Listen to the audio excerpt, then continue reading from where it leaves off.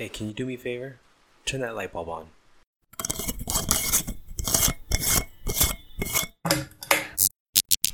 There we go. That's perfect. Let's wake these people up. Hello, fellow listeners.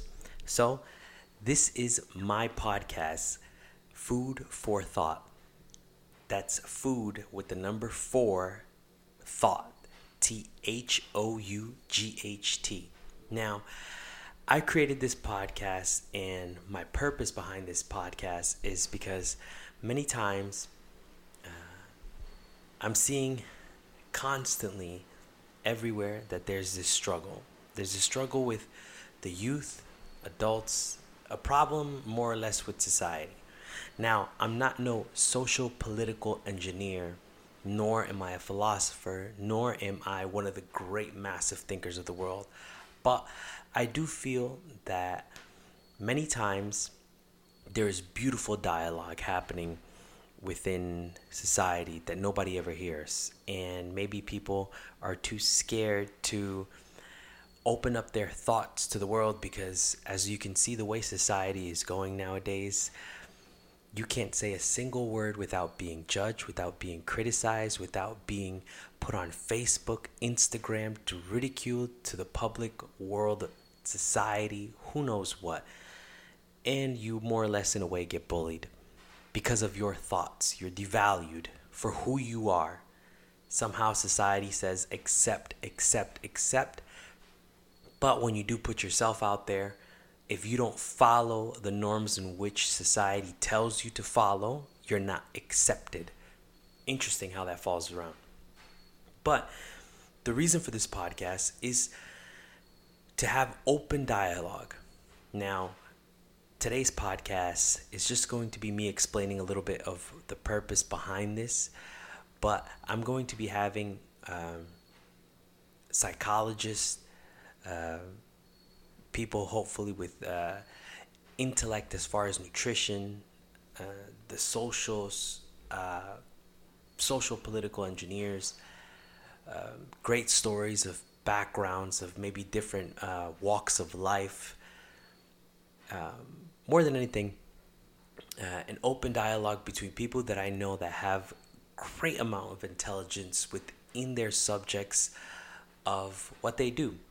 So my hope is to be able to enlighten you with the truth, because truth be told, there's only one truth. Many people say, no, it's whatever truth you come about, but that's not true. There's only one truth within society. If I point to a patch of grass and that patch of grass is green, and I say, that's green, there's only one truth, and the truth is that patch of grass is green. If somebody looks at it and says it's blue, well, that's what you can think, and I can think that it's brown, and someone else can think that it's purple for all we care. But the truth is that patch of grass is green. You look at the sky, same thing applies. There's no changing what the reality of things are. So my hope is to be able to get the truth to you, be able to take you and move you towards a new direction.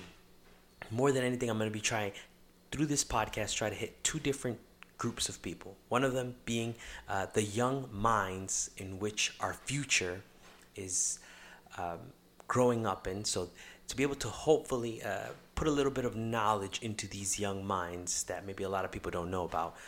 Second is going to be the adults, the parents. So more or less around the ages between, let's say, 30 to about 45 years old.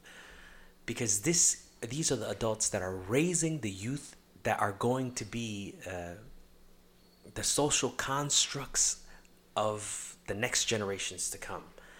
So first of all, let me start with the youth. Now, the youth right now, if we look right now, there's this word that's very big lately, and it's called the millennials. Now, the millennials, there's 3 different things that I really want to hit to hopefully kind of wake the consciousness of the people up a little bit. Now, the youth, the millennials, so if you are born from 1984 and on, okay, because there's a little bit of a misconstrued thought there of what a millennial is. I constantly speak with people to see what is a millennial. And now that I've kind of more or less looked and researched deeply what exactly a millennial is when you've hit young adulthood. So pretty much about 16 years old, which is young adulthood. So if you've hit young adulthood in the year 2000 and on, you are considered a millennial. Now, most millennials have three different things that society kind of more or less looks at, because people look at millennials, they think they're lazy, that they feel entitled, that they're stuck on technology, social media, they're dependent, they thrive off of these things. They look at them like non believers. They just go with the flow, whatever everything is, and no thoughts of their own. But there's three different things that I really want to hit. One of them being entitlement. Another one being technology, social media, and the third one being patience. Now, these three things are the things that I feel that really represents millennials by the truth. And if you look at this, if you're listening to this as a millennial, I invite you to open up your eyes, open your hearts to what I'm about to say, because it may apply to you. Now, a millennial, one of them, entitlement. Now, entitlement, if we notice, millennials were born within this age of which they don't know how to lose. Now, you think to yourself, well, I'm a good loser. If you look at the way things were, from the 2000s and on, more or less from the 90s to say to the 2000s, because this is when millennials were growing up. They don't know how to lose. Number one, you see that within this time when there would be, let's say, a soccer game, and there would be 12 different teams. At the end of the season for that soccer game, they would give out trophies. And the people who would receive, these young kids who would receive these trophies, the first one would get a trophy, second place, third place, fourth place, fifth place, so and so on, all the way until the last team would receive a trophy. Now, this is a little bit of a endangerment towards this entitlement, because number one, the trophy, the number one trophy, imagine this young team looks over and says, well, my trophy doesn't mean anything because I worked hard. I busted my butt for what? So that I could get the same trophy that this one got? So number one trophy feels devalued. And the last place, they're rewarded, but they understand that they're rewarded more or less for being the worst team. So this last place team is understanding I'm being recognized for being horrible. So everybody from top all the way to the bottom gets a trophy. Now, if you notice closely, this creates a mentality of mediocrity because everyone more or less gets a trophy. So everybody says, I am content. Well, number one says, well, I got the same trophy that this guy's getting, so why work 20 times harder just to get the same exact trophy that last place got? I could have been horrible and gotten the same exact trophy, so what's the purpose? What's the need? And last place goes, well, I didn't have to work all that hard and I got the same outcome that number one got. So what do I got to do? Just continue. So in turn, everybody is growing up in a world where let's be mediocre. There's no need to be great, the greats of society, because we were all raised with a mentality. And now, mind you, this is not just trophies. This is everything. We were raised with this thought of mediocrity. Well, everybody got the same thing, so it's okay to be mediocre.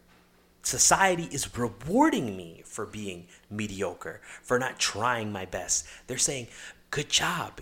You did the worst out of all of us. And number one goes, I busted my butt and I didn't do anything.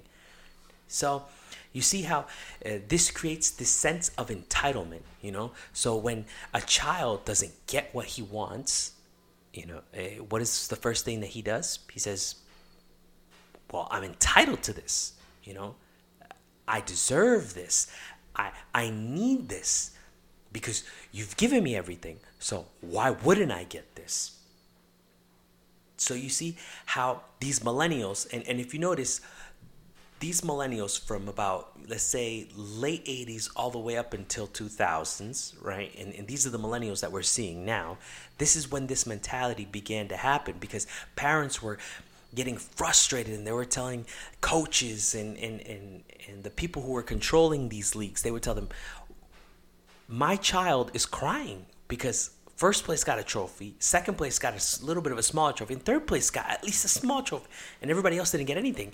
So of course, because these leagues could not accept, and they couldn't bear to see the hurt of children, they said, all right, well, let's put trophies for everybody. So you see, society has raised this mentality of entitlement, of feeling like I deserve this. Notice how everybody, when you go to a job or you get something, some people don't even want to work at McDonald's. Why? Because they feel I'm entitled to work a better job. I'm entitled to get myself a good pay grade. Why should I have to flip French fries or flip burgers or toss salad? Me in a McDonald's suit.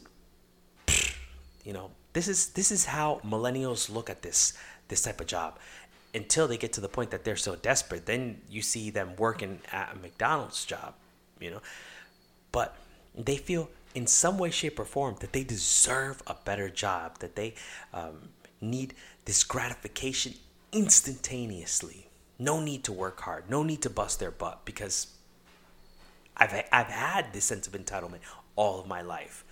So you see how millennials are more or less affected in this way, this sense of entitlement. Now, my second part in all this is social media. I mean, this has become something just ridiculous to this point, social media. Now, hopefully I can explain this in a deep way for whoever is listening to be able to open up their eyes to how social media truly is. I don't even know where to start with this, but social media is I call it the way to be able to seek affection from society that maybe you have not received. A lot of people say it's connection. A lot of people say that it's, I can see my family. I can see people who I've never talked to. But truth be told, and many of you have had this experience where you speak to somebody on social media and you message and you look at them and you say, hey, what's up? And all these thumbs up maybe go down. I don't even know how this works. To be honest with you, I don't even have Facebook, but I see the effects within society.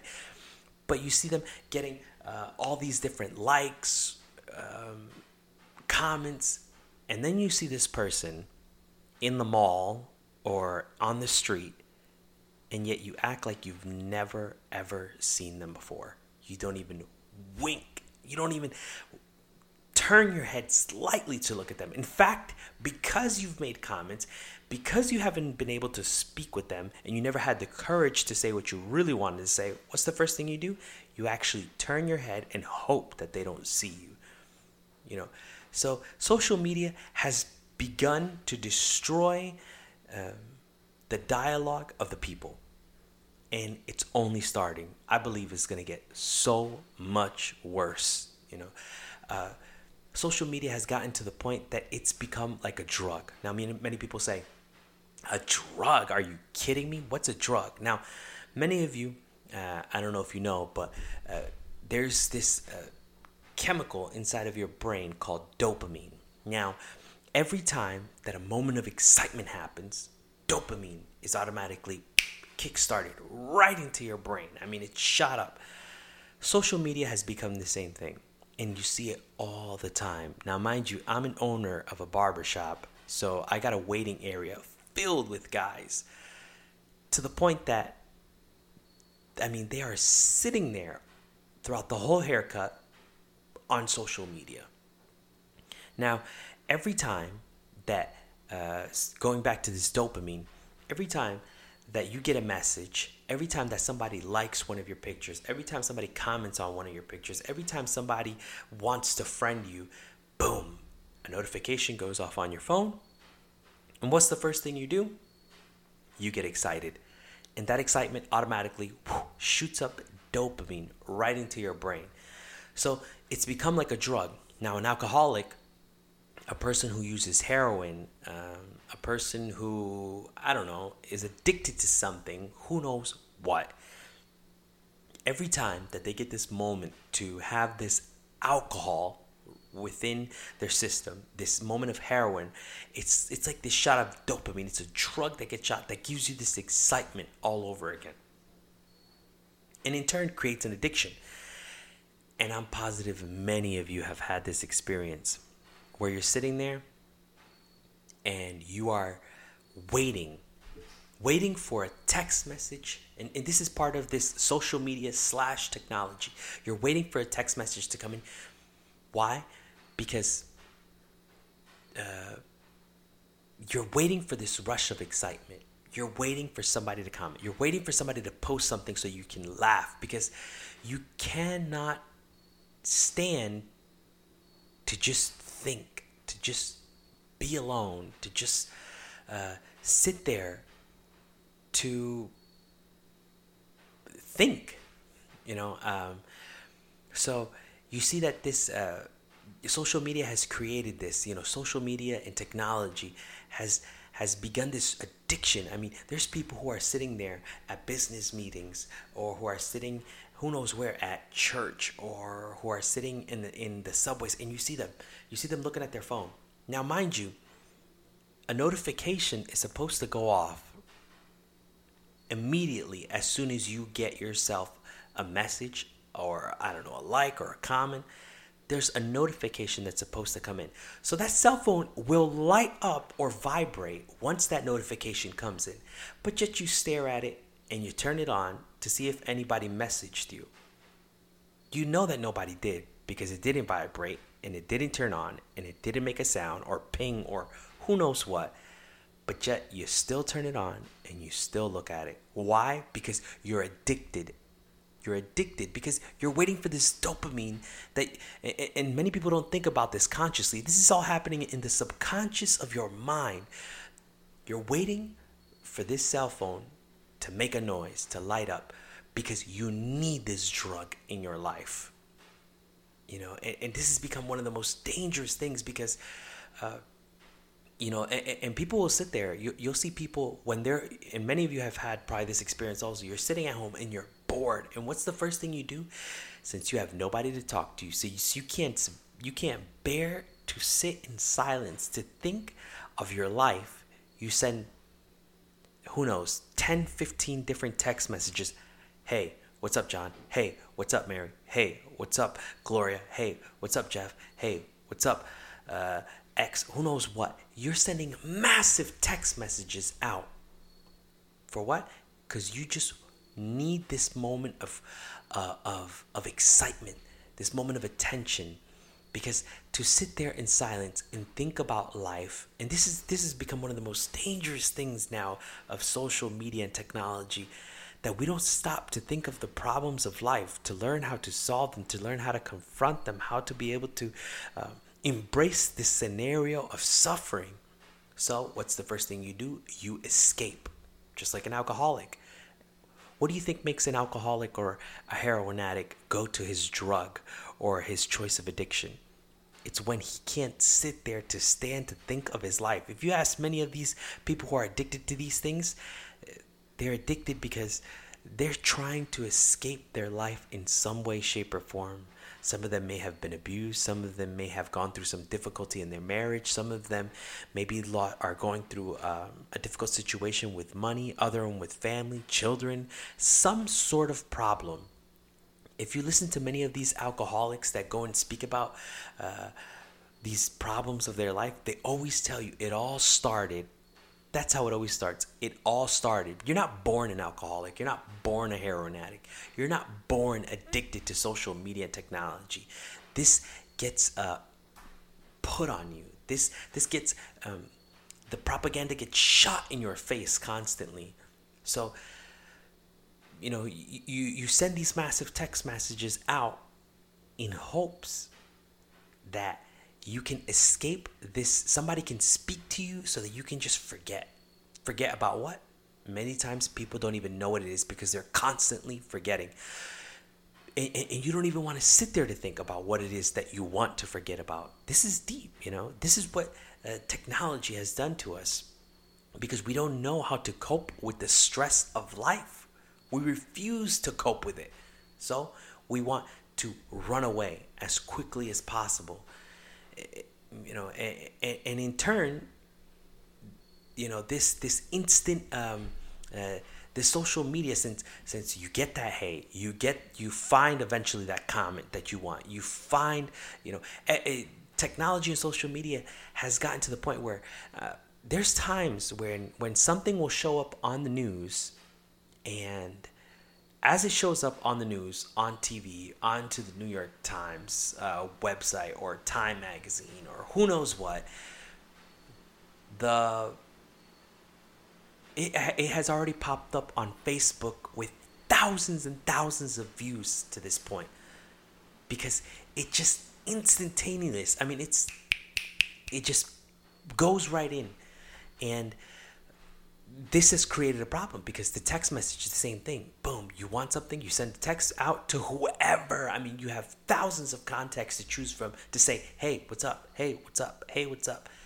So it creates this instant gratification within your life. I mean, you want things instantly. And this happens with everybody instantaneously. You want food, you want it now. You want money, you want it now. You want a job, you want it now. You want a cell phone, you want it now. You talk to your parents. You think about it. If you were young, or now you're an adult and you used to be young, you wanted a cell phone and you would throw a fit. Why? Because you wanted it now. You want instant gratification now. So, we see that this is something that social media has begun to do. Social media technology has begun to create this instant gratification. I mean, there's people who go out into society now, and they go to jobs, and sometimes people will quit jobs because a few months go by, and what happens? I know a few guys that work for a big company near where I live. That's EB. I know a few guys who have worked for the advertising and marketing of Old Navy and for Gap. I know other young men who have gone out to work out for Google, and they want instant gratification. I mean, if they don't feel like they're making an impact on society, if they don't feel that they're the center of attention, that they're getting the things that they want, or that they're not good enough instantaneously, they quit their job and they leave and they go to do something else, because they don't want to go through the long, hard process of getting to know the process of the work, getting to learn how to be able to use the new media that they've given them, or to learn the way things work in that job, or to learn to cope with their new friends. And since they're not getting this instant gratification, and for 5 months they've gone, into these jobs doing the same thing, and because they're not great right away, they quit and they go find what's the next best thing. Mind you, these places that these people that I know that have gone to work there, these are great jobs. I mean, Google. Who quits Google? But because they didn't receive instant gratification, this is crazy. And especially this whole cell phone thing. I mean, if you think of cell phones, I remember as a child that my father would have a cell phone, and when he had this cell phone, very few people. I remember being in middle school. I remember being in early high school, and kids, these young kids didn't even have cell phones. These young adults, these soon-to-be millennials at the time, didn't have no cell phones. And now you see cell phones, it's in everybody's hands. I mean, sometimes I'll see kids who are in second grade with cell phones. I mean, this blows my mind. You're giving a child, think about this. You're giving a child this more or less drug, right? Now, mind you, I'm not telling you that it's a drug. It's a metaphor. I'm giving you an analogy here. I mean, you're giving this kid a drug. I mean, you don't give a young person alcohol and then tell them to drive, You're giving this kid this social media at the palm of his hands. You're giving him text messaging. I mean, and some parents have this mentality of, I don't invade my child's privacy. I don't invade his privacy because that's his own thing. I mean, you pay for the cell phone. You pay for the laptop. You got every right. You own that stuff. You have every right to walk in. And sometimes, and I tell you because I know so many friends that went through this, so many people that have gone through this, and they were doing it. And at the time when I was young, I thought, wow, that's so cool. But they were talking with their girlfriends. I mean, they were talking about dirty stuff, being at 13, 14, 15 years old, things that they shouldn't even know about. 12-year-olds, 11-year-olds, text messaging each other about things that you shouldn't even be talking about. And yet you give a child this technology at the palm of his hands to do whatever he wants, to stay up late at night watching whatever he wants to watch, and you don't even know. And even at that, let's say you say, I take away his cell phone at night. Well, guess what? You're not with him the other 8 hours of the day, or her. They still have this at the palm of their hands, doing whatever they want, bullying on social media. I mean, your child could be bullied, or they could be bullying, or they could just be part of the population that's just watching and giving fuel to the fire of this bully. And cell phones is everywhere. I mean, you see everybody with a cell phone. Every single person has it, and every single person has gotten into this more or less drug. I mean, people go out to dinner, and me and my wife will sit out at a dinner table, and you'll see sometimes somebody will step out and go to the bathroom, and immediately, as soon as the other one steps out, boom, one of them gets on to his cell phone and begins texting, social media, Instagram, who knows what, tweeting. I mean, think of that. Think of how much of an addiction that is. That as soon it's almost like people are waiting, and many of you have had this experience. You're waiting for that person to get up to be able to check, because you don't want to be checking your cell phone while you're talking. Other people don't even care. I mean, we'll be out to dinner and we're looking around, and there'll be two people that'll be sitting there, maybe having a date, who knows what. And what are they doing? They're texting right in front of each other. They're on social media right in front of each other. Instead of dialoguing, instead of talking, they're wasting their time just being on this cell phone. Now, mind you, I'm not this conspiracy theorist telling everybody, forget about cell phones, drop it, and go out into the boonies and live in the woods and fall off the face of the earth and get off of the grid. That's not what I'm saying. I'm just trying to wake you up to allow you to dialogue, because those two people who are on social media, or the one guy who's waiting for that person, that girl, to get up to go to the bathroom so he can begin texting or on social media, or let somebody know, dude, I'm on the date with this girl, things are going great. I mean, why can't he wait? Why can't he or she wait to get home to send that text message?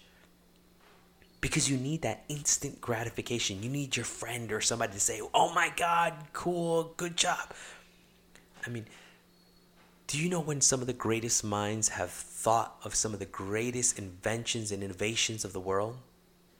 It was when their mind just left and thought aimlessly into the world.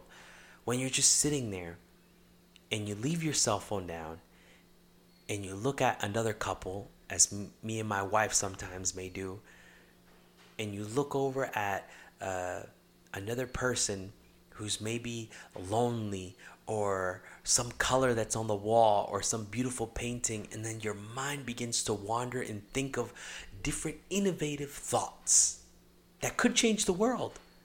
You could change society as you know it. But you might never. Why? Because you're stuck on your cell phone.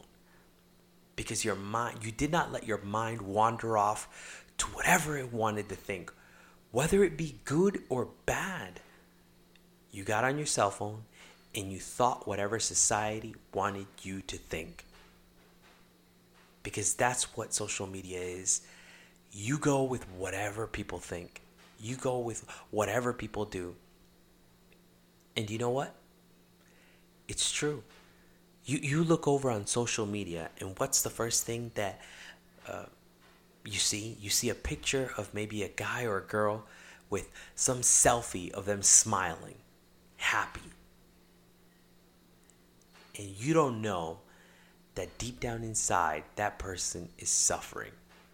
You may not know that that person has cancer, that their parents, right before they took that picture, could have been fighting, the father could have been abusing the mother, or that girl could have been abused by the father who's an alcoholic, or the girlfriend had just broken up with her boyfriend, or they just lost their job, or maybe they went on a date and it went horrible, but they just took that picture with a smile because they want somebody. Think of the psychology behind this. They took that picture because they want somebody. Now, I'm not saying all people think like this, or all people do this, or every single beautiful picture that gets posted up is for this reason. But it could be that that person just sits up there, takes that picture, and just wants somebody to like it, somebody to comment, because nobody has paid attention. That date went bad because the guy maybe didn't pay attention, he wanted to leave. Or the father and the mother are fighting and they're not paying attention to this young millennial. Or maybe this abuse that just happened, they want to seek a good attention, not a bad attention. So they go out there to seek some sort of affection. But you don't see that. Do you know what you see? You see this beautiful young man, this beautiful young girl, all chiseled out. And you think, damn, they're happy. Look at that smile. And you sitting on the other side of that phone, or the other side of that laptop or computer or tablet, you're living the same exact life as they are. So what do? You think, I don't want society to think I'm this depressed person. So the first thing you do is, let me post up a picture. And then the cycle starts all over again. I mean, this is what social media is. It's one big lie. Do you know somebody? And if you do, you need to send them a message or a comment telling them, hey, take that picture down. But do you know somebody who takes a picture of them depressed, of them crying? That would be a weird picture, wouldn't it? Or an Instagram video or an Instagram picture of them bawling their eyes out. The first thing you would post would be, you loser, you bum.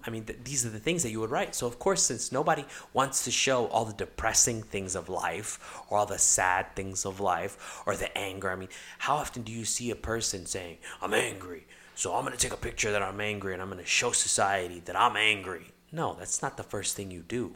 So, you say, I want society to know that I'm living a bad, cool, fun, who knows what type of life. I'm doing what I want to do when I want to do it. And that's just not the way things are. You look at the communication. You don't even need to dialogue with a guy no more. You don't have to go through the difficulties of hey, what's up? How are you doing? So who are you? You don't need to learn how to dialogue. I tell so many people, if you were to take a young gentleman from the 60s, the 50s, the 40s, and bring them into today's society, they could probably pick up girls like nobody's business because they would actually know how to talk. They would be a respectful young gentleman. But nowadays, you have these dating apps. Swipe right if you like them, swipe left if you don't, or swipe left. I don't know which way it goes. I've never done none of that, but I hear it all the time. Swipe right or left for who knows what, And you swipe right, and if they swiped right too, and you both like each other, boom, you're going on a date. No need to dialogue. No need for a pickup line. No need for the sweat. No need for, and this is crazy because the way that this relationship starts is the way that it gets destroyed. You didn't have to work for it. Well, guess what? You don't care if it ends. And you do what you want to do. You enter into this, maybe into sex, and then you leave, and you're out. And no need for you to worry about her feelings, because guess what? As easy as it came, as easy as it goes. Because I tell people, when you have to work for something, many college kids now, they go to college, and if their parents pay for their college, which is one thing I don't fully agree upon, but we're going to have many subjects to talk about a lot of these things into deeper thoughts, with deeper dialogue with psychologists. But anyways, back to this. If these college kids, you see that their parents pay for their college tuition, a lot of them will go switching majors. Many of you college kids who are listening, they'll switch majors. Why? Because they're not paying for it. So guess what? I'm going to switch my major. Mom and dad are paying for it. You don't appreciate what you have in front of you. The cars, many young adults, many college kids, many people who their parents pay for these cars, a high majority of them. I forgot what it was. I saw this number on In Time magazine that showed a stat, and it showed this ridiculous amount of young adults that crashed their cars. Maybe they didn't destroy them, but they crashed them, and they didn't care. And it was really when the tickets were looked at, I guess when they did the studies, they were reckless driving, maybe texting, maybe they were just driving over the speed limit or doing a turn a little bit recklessly, and they do it because I didn't pay for it. But when you got to work for that car, when you had to work at McDonald's, working a 30-hour week in the middle of your high school or college, well, guess what? That was difficult for you. And the last thing you want to do is crash that car. And the last thing you want to do is burn that car or burn the transmission or overheat that motor. So what do? You're driving that car the way you're supposed to be driving it, the way that society, the way that the laws tell you how to drive it, because you worked your butt off for that car. The same thing with this form of communication nowadays with dating. You didn't have to work for it. You swiped right. She swiped right. You both like each other. You're both going on a date. Guess what? You don't care about that. You want to get in and you want to get out. But when you got to work for something, you really, really, really will appreciate that later on.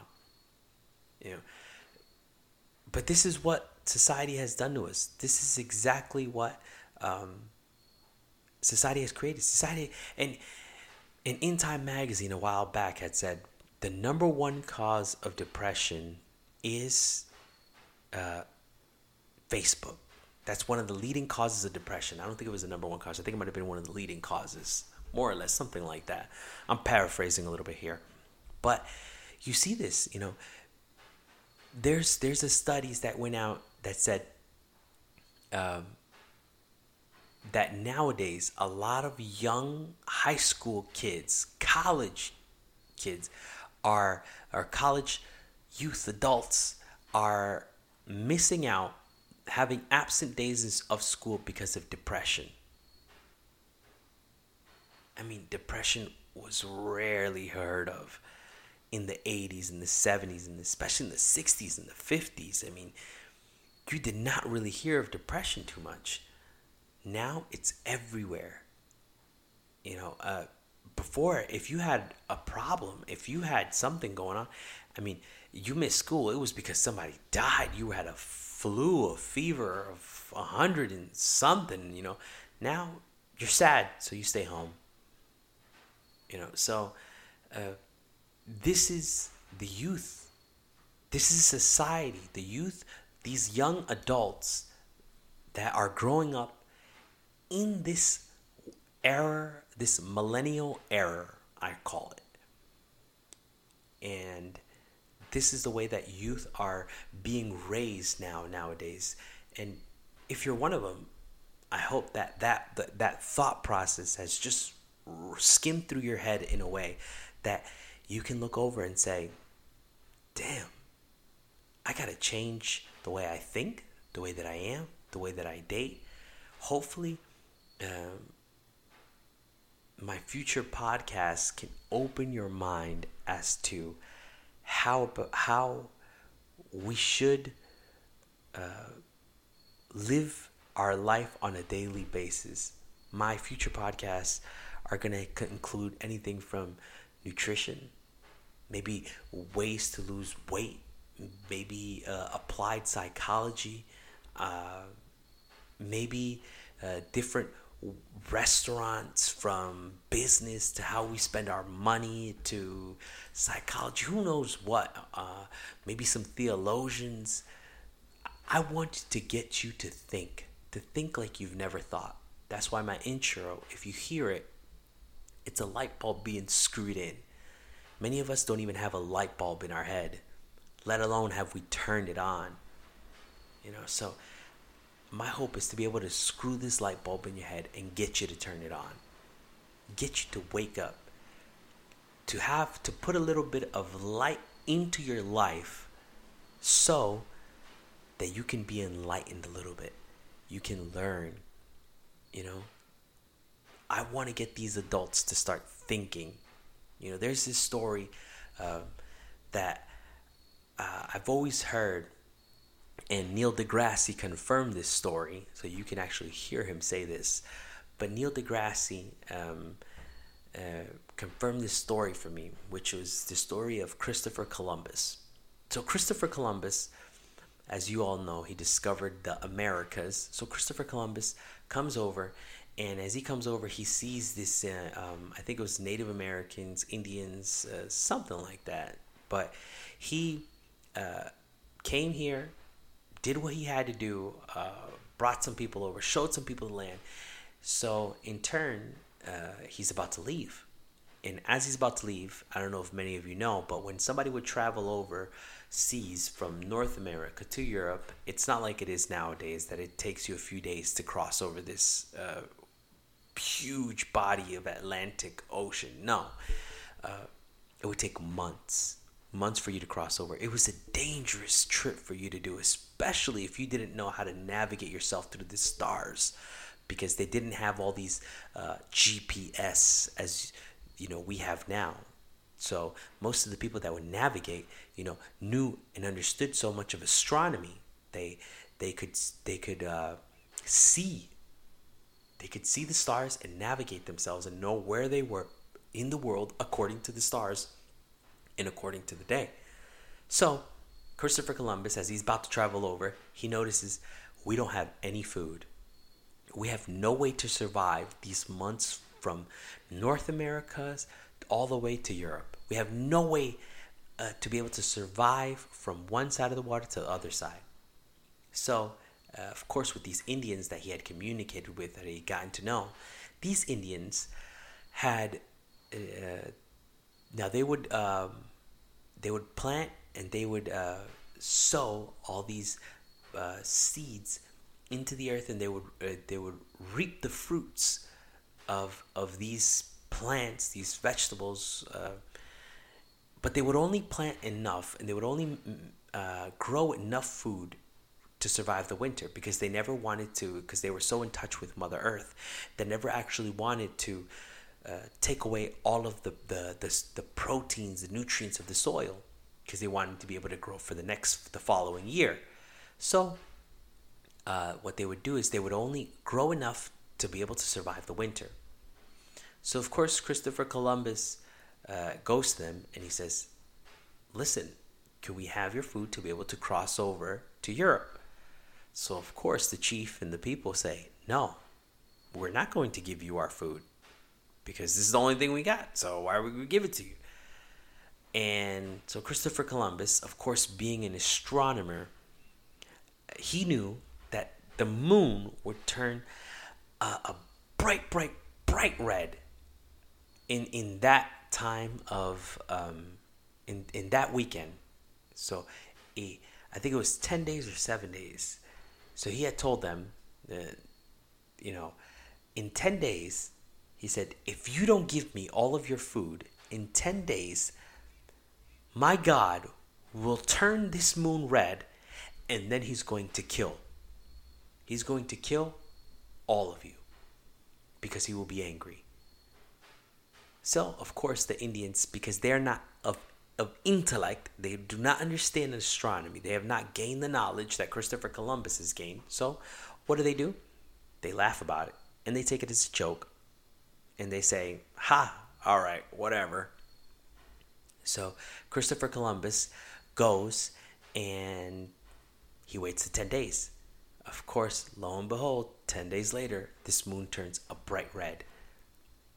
And these Indians, scared, what do? They give all of their food to Christopher Columbus. So, of course, there was no God that was going to come down and kill them. But they didn't know that. So, Christopher Columbus got what he wanted, and he knew that what he said was a lie, but the Indians didn't. So once they gave the food, they saw that the moon went away, no God killed them. They thought, we did the right thing. Now, these Indians, if I'm not mistaken, didn't survive that winter. Now, my hope to you, I tell you this story because my hope to you is to be able to give you enough knowledge, not so you could be Christopher Columbus, not so you could take this intellect and show that you're smarter than somebody, show that you're better than somebody through these podcasts that are going to pass by, not to show that you're more intellectual or you can think deeper than others. No, my point of this podcast that I'm creating is to be able to enlighten you enough to not allow yourself to be abused by he who has more intellect than you. And we'll speak about this concept, this thought of abuse later on, because I have many different thoughts behind this. But to not let yourself be abused, to not let yourself be taken advantage of by the other person, so you can have enough intellect to protect yourself and those around you. More than anything, knowledge is power. Some people use it for the worst. But my hope is that I can give you the knowledge, the power, so that you can use it for good. But anyways, back to this whole millennial and everything that's happening. This is what my hope is for the millennials, is to be able to give you this knowledge. And for adults, especially the adults, whichever adult that's listening, that you're raising a child at this point in time, anybody who's between 35, 40, whatever it is, many of us, I used to be one of them that used to look over and say, oh my God, all these young kids, all these youth, they're so... Guess what? Adults cannot say nothing about these millennials. The reason why these millennials are the way they are, you probably haven't thought about this, is because of you. We are the social construct, the society in which we raise these millennials. They are who they are because of us. A child is not born this way. We gave them the tools to become who they are. We didn't correct them enough. We didn't stop to dialogue with them enough. We didn't love them enough. We We raise them in a relationship of hate, of destruction, of get away from me. You know, and this is what I'm going to speak about. This is one of the subjects that I feel I have so much knowledge on, is love. Love. For two couples to love each other, I mean, if they can learn to love each other, they can give so much more love to a child. But when they can barely learn to deal with themselves in their relationship, how can they love a child? How can they love a young man who's growing up in the world when they're just dealing with the other spouse? Or so they, quote unquote, they're dealing with them. This is, we are the cause of the way that they are. So it's not their fault, but more than anything, it's our fault. So this is and this all comes down to a big aspect of love. To love these young people, to give them the attention that they need, the affection, to dialogue, to talk with them. I mean, do you talk with your child? I remember speaking with somebody who gave such a great experience, and they said, he said, I sometimes go out with my child and I take the ball and I throw it at them. And as I'm throwing it at them, I'm thinking to myself, have I done this long enough, to be able to put this checklist off on my day to say, I did what I had to do? Will my child think my dad has hung out with me? I mean, is this the way that you look at your child? Let me do let me just fulfill my duties and move on. Because if it is, you're about to raise a monster in society. If you look at a big connection that a lot of these shooters have that are going around shooting different schools, like one of them, a prime example was this Newtown shooting.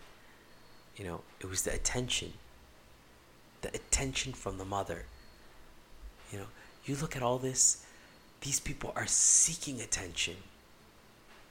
A person who's not seeking attention and they just want to just get rid of their life and be done with it, they commit suicide silently somewhere. But people who are seeking attention, they do it in a public way. They want it to be known. And a lot of this is from love. It sounds crazy, but I'm going to break down piece by piece, section by section, how love affects your whole life, affects the people around you, affects the way you think. How we take love and we have misconstrued the thought of love. We live in a society where love is attention. Give me attention. Give me attention. And this is why parents and spouses, they divorce, they get separated, they don't give attention to the child. How many times do you hear this from mothers and fathers? Nobody listens to me. Nobody cares what I think. I do something, because love has been misconstrued. We think that love is attention for me. If you look at what love was before the 1900s, before the 50s, love was to give your life for the other. That when a husband comes home tired from working 40 hours during the week, and the wife knows that he's just done for, or 50 or 60 hours during the week, and the wife knows that he can't do no more, and yet he gets up and he does the laundry and he does the dishes and he gives his life for that wife, that's love. What greater act of love is there than when somebody gives their life? Think about it. What do you love more than anything in this world? More than a cell phone, more than money, more than your TV, more than your car, more than your house? What do you love more than anything? Your own life. And when you're willing to give the thing that you love most, for the person that you care for, that's the act of love. But we don't have this now in our society. And this is why this is a deeper aspect that I'm going to be speaking about, in these future podcasts, is romance, is love, Romance has been so misconstrued now. And I blame it all on Shakespeare. I know it might sound a little bit funny to you, but Shakespeare's got so much fault on this. Everything up until around Shakespeare's time was what? Love was more or less thought of this way. And Shakespeare comes and says he does this thought of being, taking your flowers and these poems and this action of love. And what is this? This isn't love.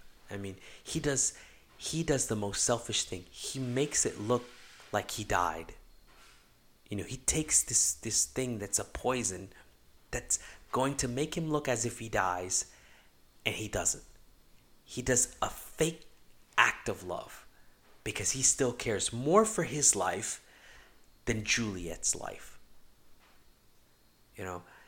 And so of course society goes around and everything. Think about it. Propaganda is shot so much in your face when there's songs, this Taylor Swift song of, Romeo kissed Juliet. This is, you hear this, that metaphor heard so much in our time nowadays, is Romeo and Juliet. I was raised as a young man in this society, and I was abused as a child. And for me, this abuse is, I went around with this anger in my life. And because of having this anger in my life, I went around looking for where could I find love, because I did not know where to find it. Where can I find happiness? That's what I was looking for. I just wanted to be happy. I just wanted to forget whatever it was. And at the time, it was MySpace, I wanted to get on MySpace and have somebody give me the attention that I wanted to have. I just wanted to be happy. I got a job. I got the car that I always wanted. I had the job that I wanted. I had the clothes. And still, nothing made me happy. My hope is to be able to take all this experience of my life and be able to share it with you in a way that maybe you've never, ever, ever heard it before. Give you knowledge to be able to seek true happiness. And guess what? You might never, ever, ever come to believe where true happiness might come from. So this is my podcast. This is food for thought.